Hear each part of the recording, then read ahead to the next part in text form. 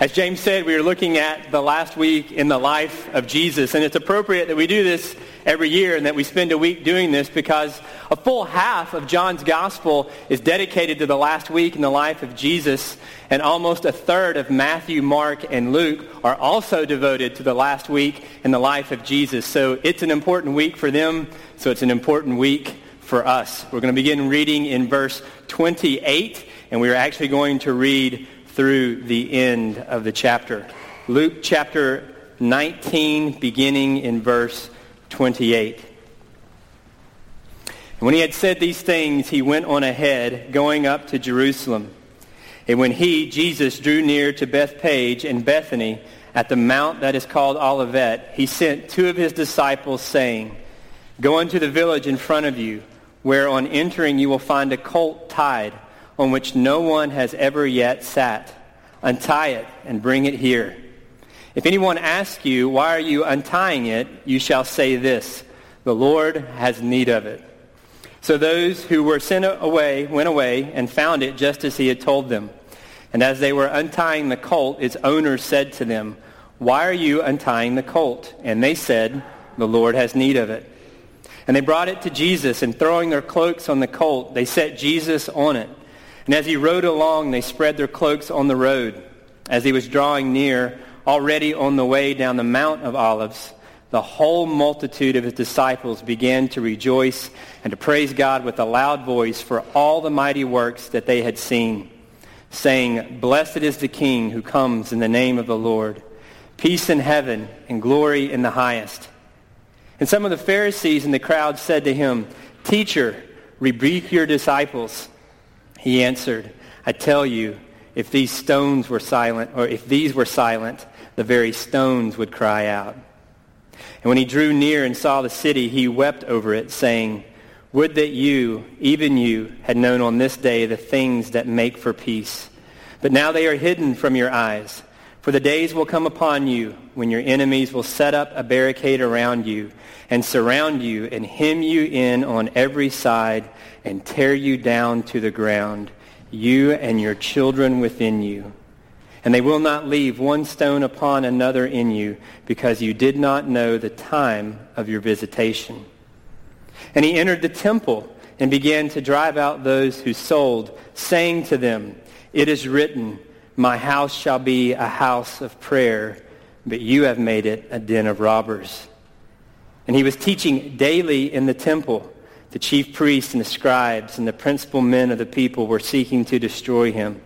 But they did not find anything they could do, for all the people were hanging on his words. This is the word of the Lord. Let's pray. Jesus, we ask that you would be kind to us, that you would answer our prayers so that we can believe and know things that perhaps we have never known or believed before. Lead us further up and lead us further into your grace. Through Jesus' name I pray. Amen. Kids are great. I love seeing them on Sunday. I heard a great story about a little girl in a drawing class recently. The girl was 6, and the teacher asked her, "What are you drawing?" And the girl said, "I'm drawing a picture of God." And the teacher said, "But nobody knows what God looks like." To which the girl said, "Well, they will in a minute." The writer of this gospel, Luke, may have actually been an artist or a painter himself, according to some early traditions.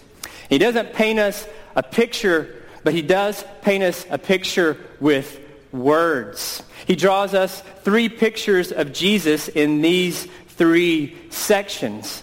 And we are told in the New Testament that we can actually know what God looks like because we have seen the Son.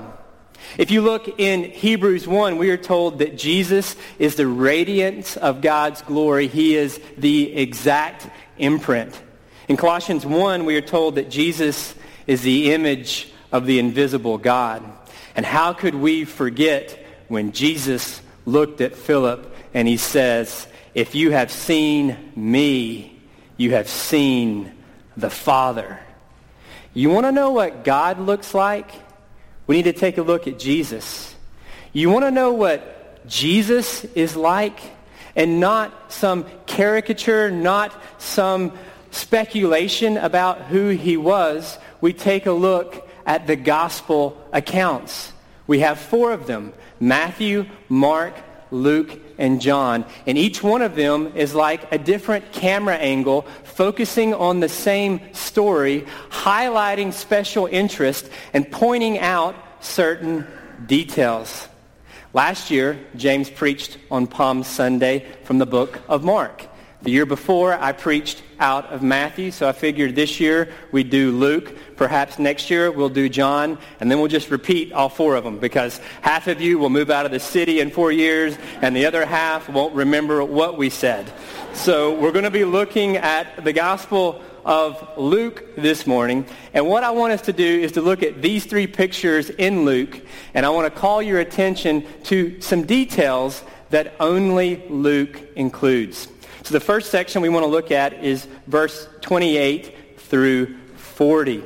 And the first picture that Luke draws attention to of Jesus is this: Jesus is the King of creation.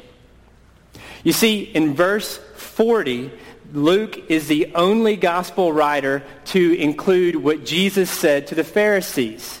When all the crowds are worshiping Jesus, when they're all rejoicing that he is the long-awaited Messiah, the Pharisees look at Jesus and they say, you need to rebuke your followers. You need to tell them to be quiet. And what does Jesus say? He says, I tell you, if these were silent, the very stones would cry out.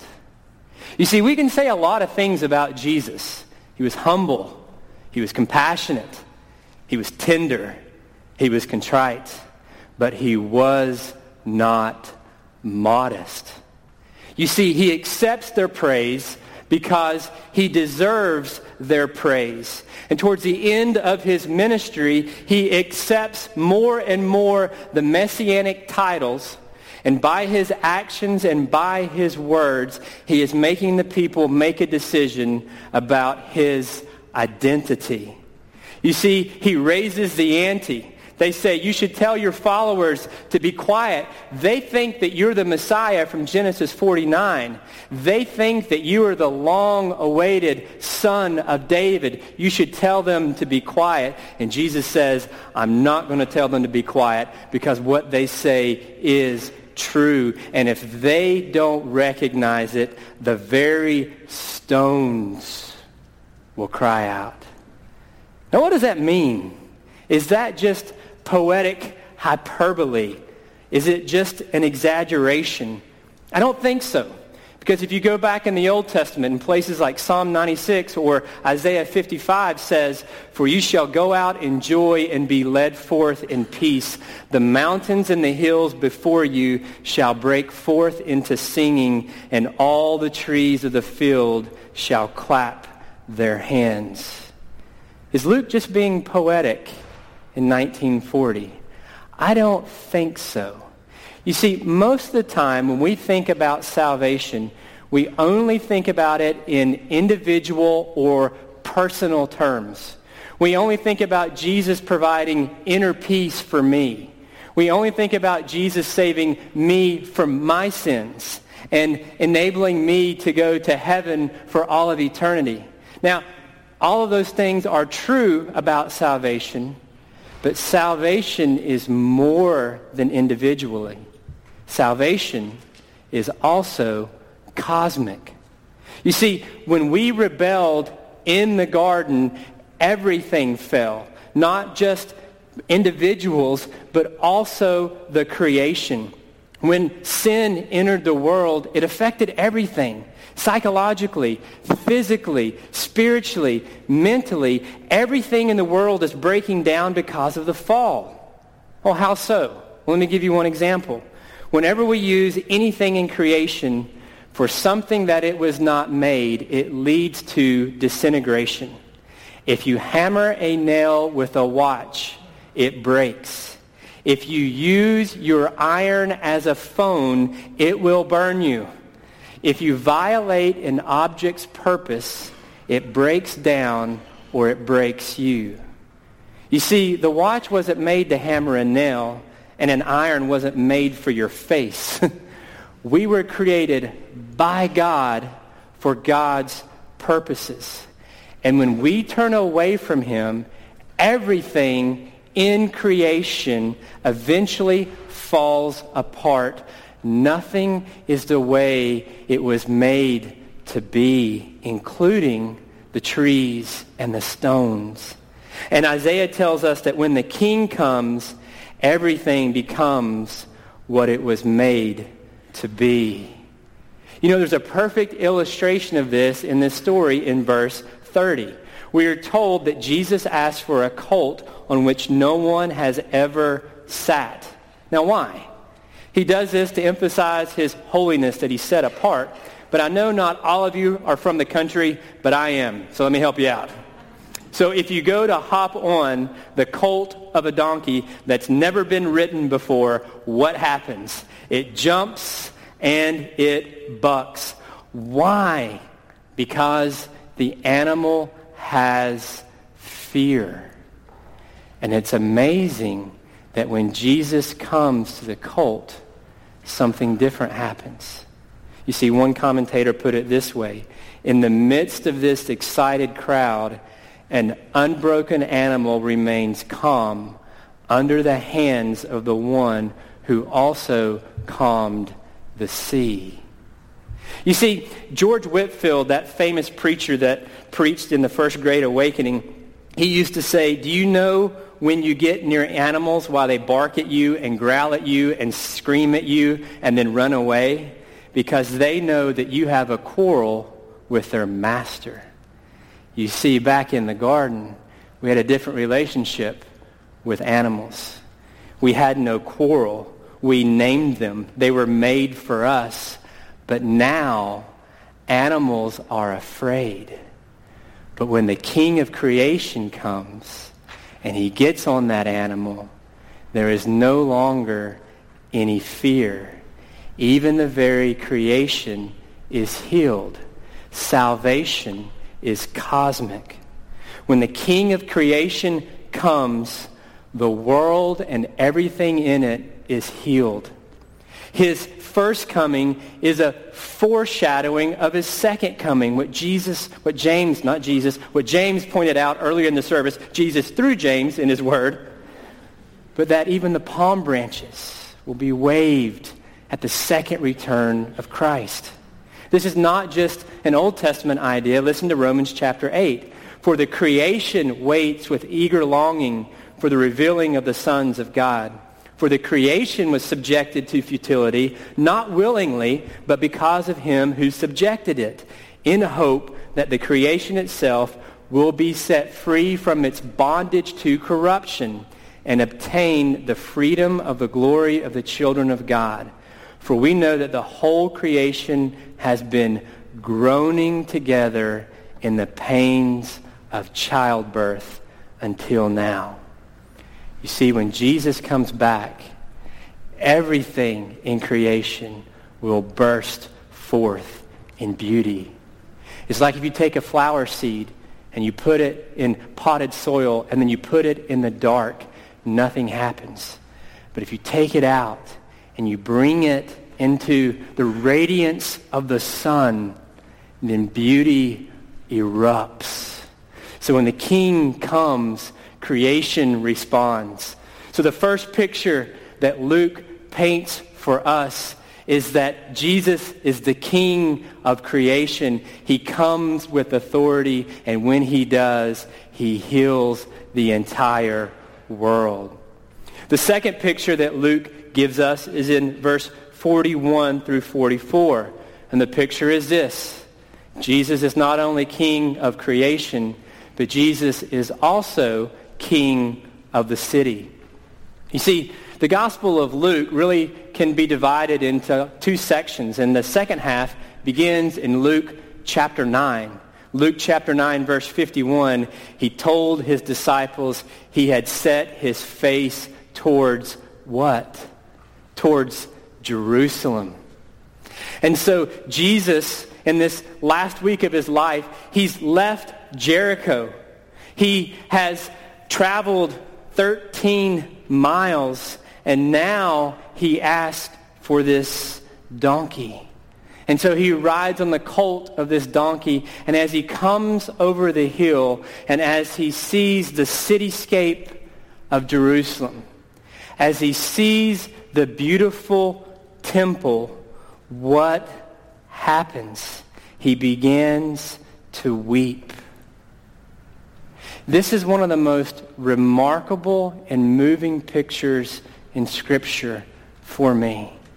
You see, it's awkward because the people are rejoicing, Hosanna, and then all of a sudden the crowd goes quiet because the Messiah is weeping. And the Greek word there, it's not a pretty cry. He is sobbing in anguish.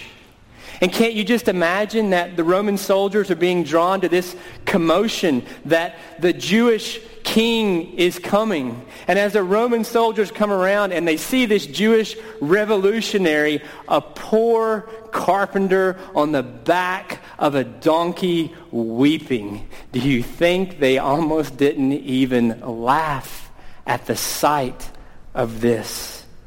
Why does Luke include this detail? Only Luke includes verses 41 through 44. Why?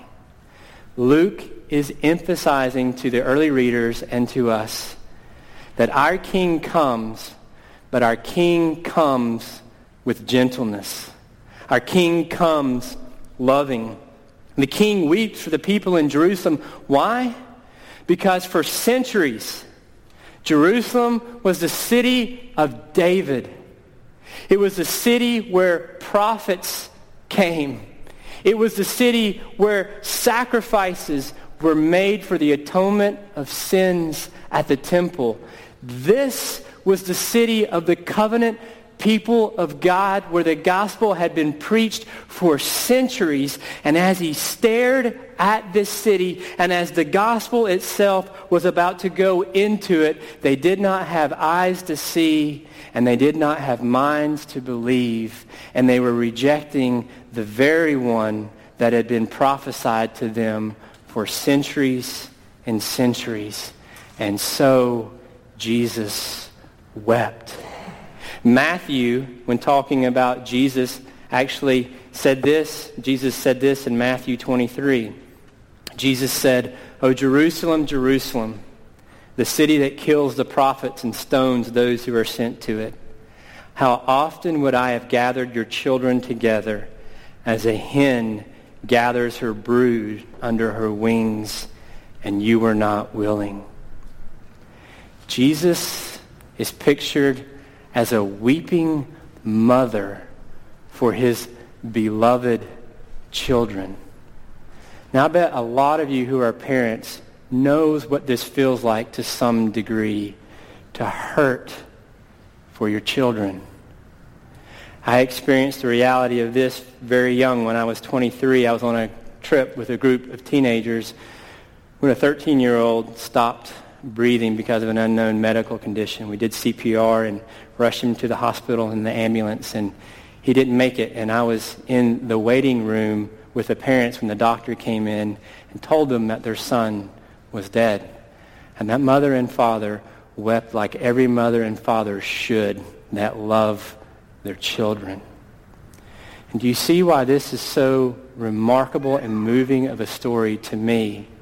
Because we are told that Jesus weeps over us like a mother would weep over her dead son. Jesus is weeping over Jerusalem because he knows that in AD 70, the Roman general Titus is going to come and burn that city to the ground. You see, the illustration is again the colt of the donkey.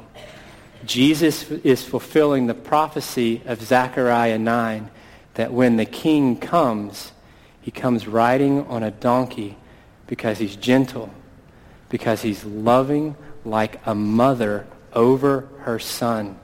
You see, Jesus rides into the city because he's a king. But Jesus rides into the city on a donkey because he's loving. His transportation reveals his purpose. If you're a king and you ride into battle on a donkey, you are going to be slaughtered. Jesus knows this. He rides into the city because he knows he's going to be slaughtered, and he is willing to lay down his life for this city. You see, this is a gentle king. He doesn't come to kill his enemies. He comes to die for his enemies. He doesn't come to oppress, but to win those who oppose him. What does this king of the city coming with gentleness mean for us? It means this: what is true of Jerusalem is true of the world, and even more so is true of the church. You see, in this one picture, we have the whole message of the Bible. The whole tragedy of the world is the tragedy of sin. God made the world perfect. He made it all good. But sin entered the world. And when human beings decided to build their lives on themselves and on anything in creation other than God, then conflict entered the world. You see, that's what caused the conflict. Turning from God has horrible consequences. But it's not just out there in the world. It's in here, in the covenant community, in the church, in me. That there are sins of blindness in my own life, that I cannot recognize Jesus, or I'm unwilling to bend the knee before King Jesus. And Jesus says, "O Jerusalem, O Jerusalem, O church, O church, O David, O David, how I weep for you, how I'm coming with gentleness, how I wish that you would have eyes to see and hearts that believe and knees that will bend before me. Because when you bend the knee before a gentle king, then healing and restoration and redemption begins." And like the city of Jerusalem, if we don't respond to this gentle king, one day, someday, he is coming back on a war horse, and terrible devastation will happen. Friends, Jesus is the king of creation, coming with authority. Jesus is also the king of the city, and he comes right now with gentleness. But the third picture that Luke gives us is that Jesus is also the king of the temple. Only Luke tells us in Luke 47 that Jesus was teaching in the temple daily. Now, these first two pictures, they occurred on the same day, Sunday, immediately after the Jewish Sabbath. This account in the tabernacle, in the temple, occurred on Monday. But Luke groups them together, I think, because he wants us to see all three pictures of Jesus together.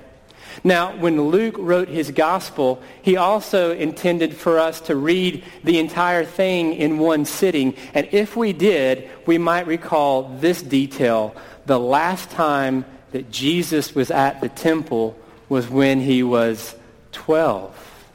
You see, when Jewish boys were 12, very often their parents took them to the temple during the time of Passover to teach them about their holy religion. And so you can just imagine Jesus going with his parents, Mary and Joseph, to the temple for the first time when he's 12. And Joseph, his father, walks him around. Can you imagine walking around, the God of creation, explaining the temple to Jesus? But this is the temple. This is where we come to meet with God. These are the priests. This is the great high priest who is our mediator. This is the altar where we offer sacrifices for the atonement of our sins. And after Jesus' parents explain it, they leave to go home with the caravan, and then surprise, Jesus is not with them. They rush back in a panic to only find him speaking with the teachers of the law. And they say, "What are you doing?" And Jesus says, "I am going about my Father's business. And now he's back at the temple. And what does he call the temple? He says, this temple is my house. My house. He's claiming to be God, and he's rearranging the furniture like only an owner can do. What does he do? He comes in, he overturns the tables, he throws out the money changers. Why? Because they're in the court of the Gentiles, and that was a place for non-Jews to come and to meet Yahweh, God of the universe. And the Gentiles can't come there to pray, and so this upsets Jesus. And not only are they doing this, they are oppressing the poor, and so Jesus kicks out the sellers. But he also rids the temple of the sacrifices. And then Luke gives us this detail that for the rest of the week, Jesus is there in the temple courts teaching daily. Don't miss the significance of this detail. You see, how could the people atone for their sins if there were no animals? Jesus was saying, you can atone for your sins not by these animals, not by their blood, but by my blood. You see, do you really think that the blood of goats can atone for your sins? Don't you realize that all of these animals, all of these sacrifices were pointing forward to my sacrifice, to my blood? Jesus is there standing in the temple daily saying, I am the temple. Tear it down and in 3 days it will be rebuilt. He is saying, I am the great high priest.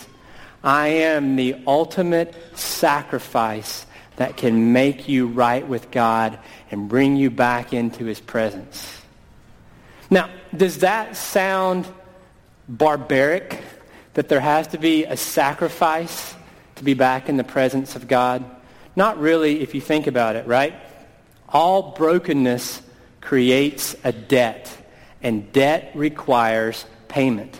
If you were to come over to my house and break an expensive antique lamp, which I don't have because we have young kids, but if I had an expensive antique lamp and you came over and your kids broke it, either you would have to pay for the lamp, or I could choose to forgive you, but I would have to absorb the cost of the lamp. Now that's a silly example. Now imagine if someone has committed a crime against you, a heinous crime. Perhaps some of you have been a victim. And if that occurred, what if the perpetrator came to you and just said, hey, I'm sorry, can't you just forgive me? What would you say? I can't.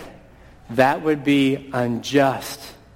You see, all forgiveness requires payment. If we know that on a human-to-human interaction, then how much more should we know that between a holy God and sinful human interaction? A debt has been created. But you see, the king of the temple comes, and he's willing to be the sacrifice. How can God reconcile us to himself? How are we able to be in his presence? It is that the king of the temple is offering himself. You see, sin, what causes conflict, is us substituting ourselves for God. But grace, as one preacher said, is Jesus substituting himself for us.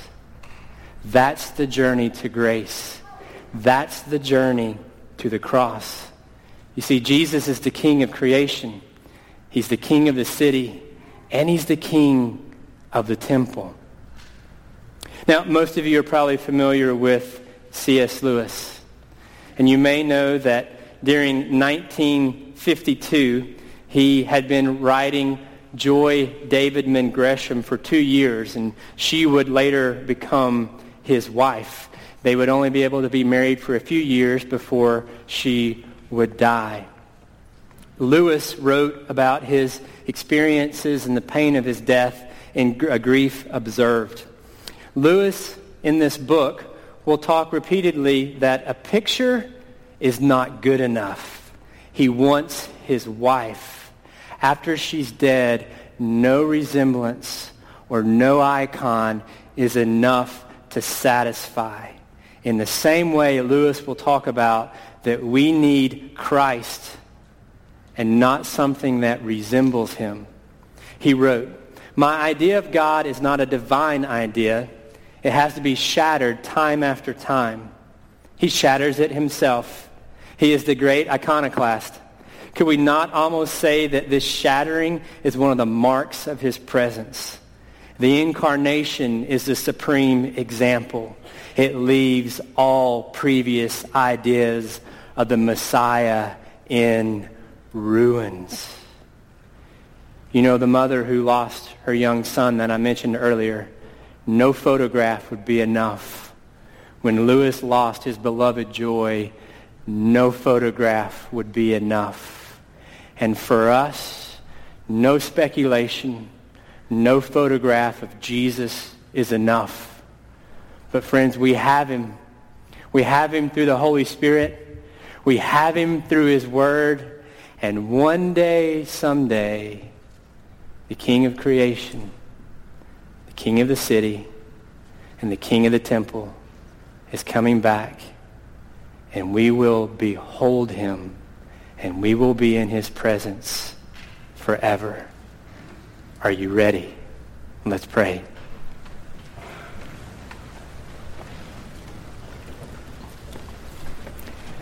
Dear Heavenly Father, it's easy to have so many false ideas of what you are like. We have a tendency to make you in our image instead of realizing that we are made in your image. So, Father, thank you that we have true images that shatter our false perceptions, that we have your word, and that we have your Son.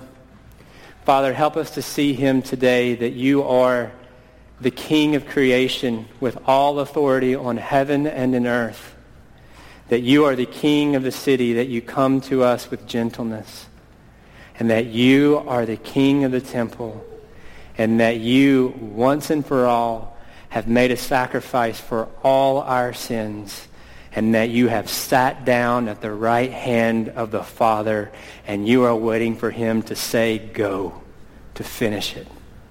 Father, we pray that we would be ready. We pray that we would have hearts like yours, that we would weep over our city, that we would go out into our city with courage and humility and love and gentleness with the truth of the gospel. Father, we ask for you to do amazing things because you deserve nothing less. And it is through the powerful name of King Jesus we pray. Amen.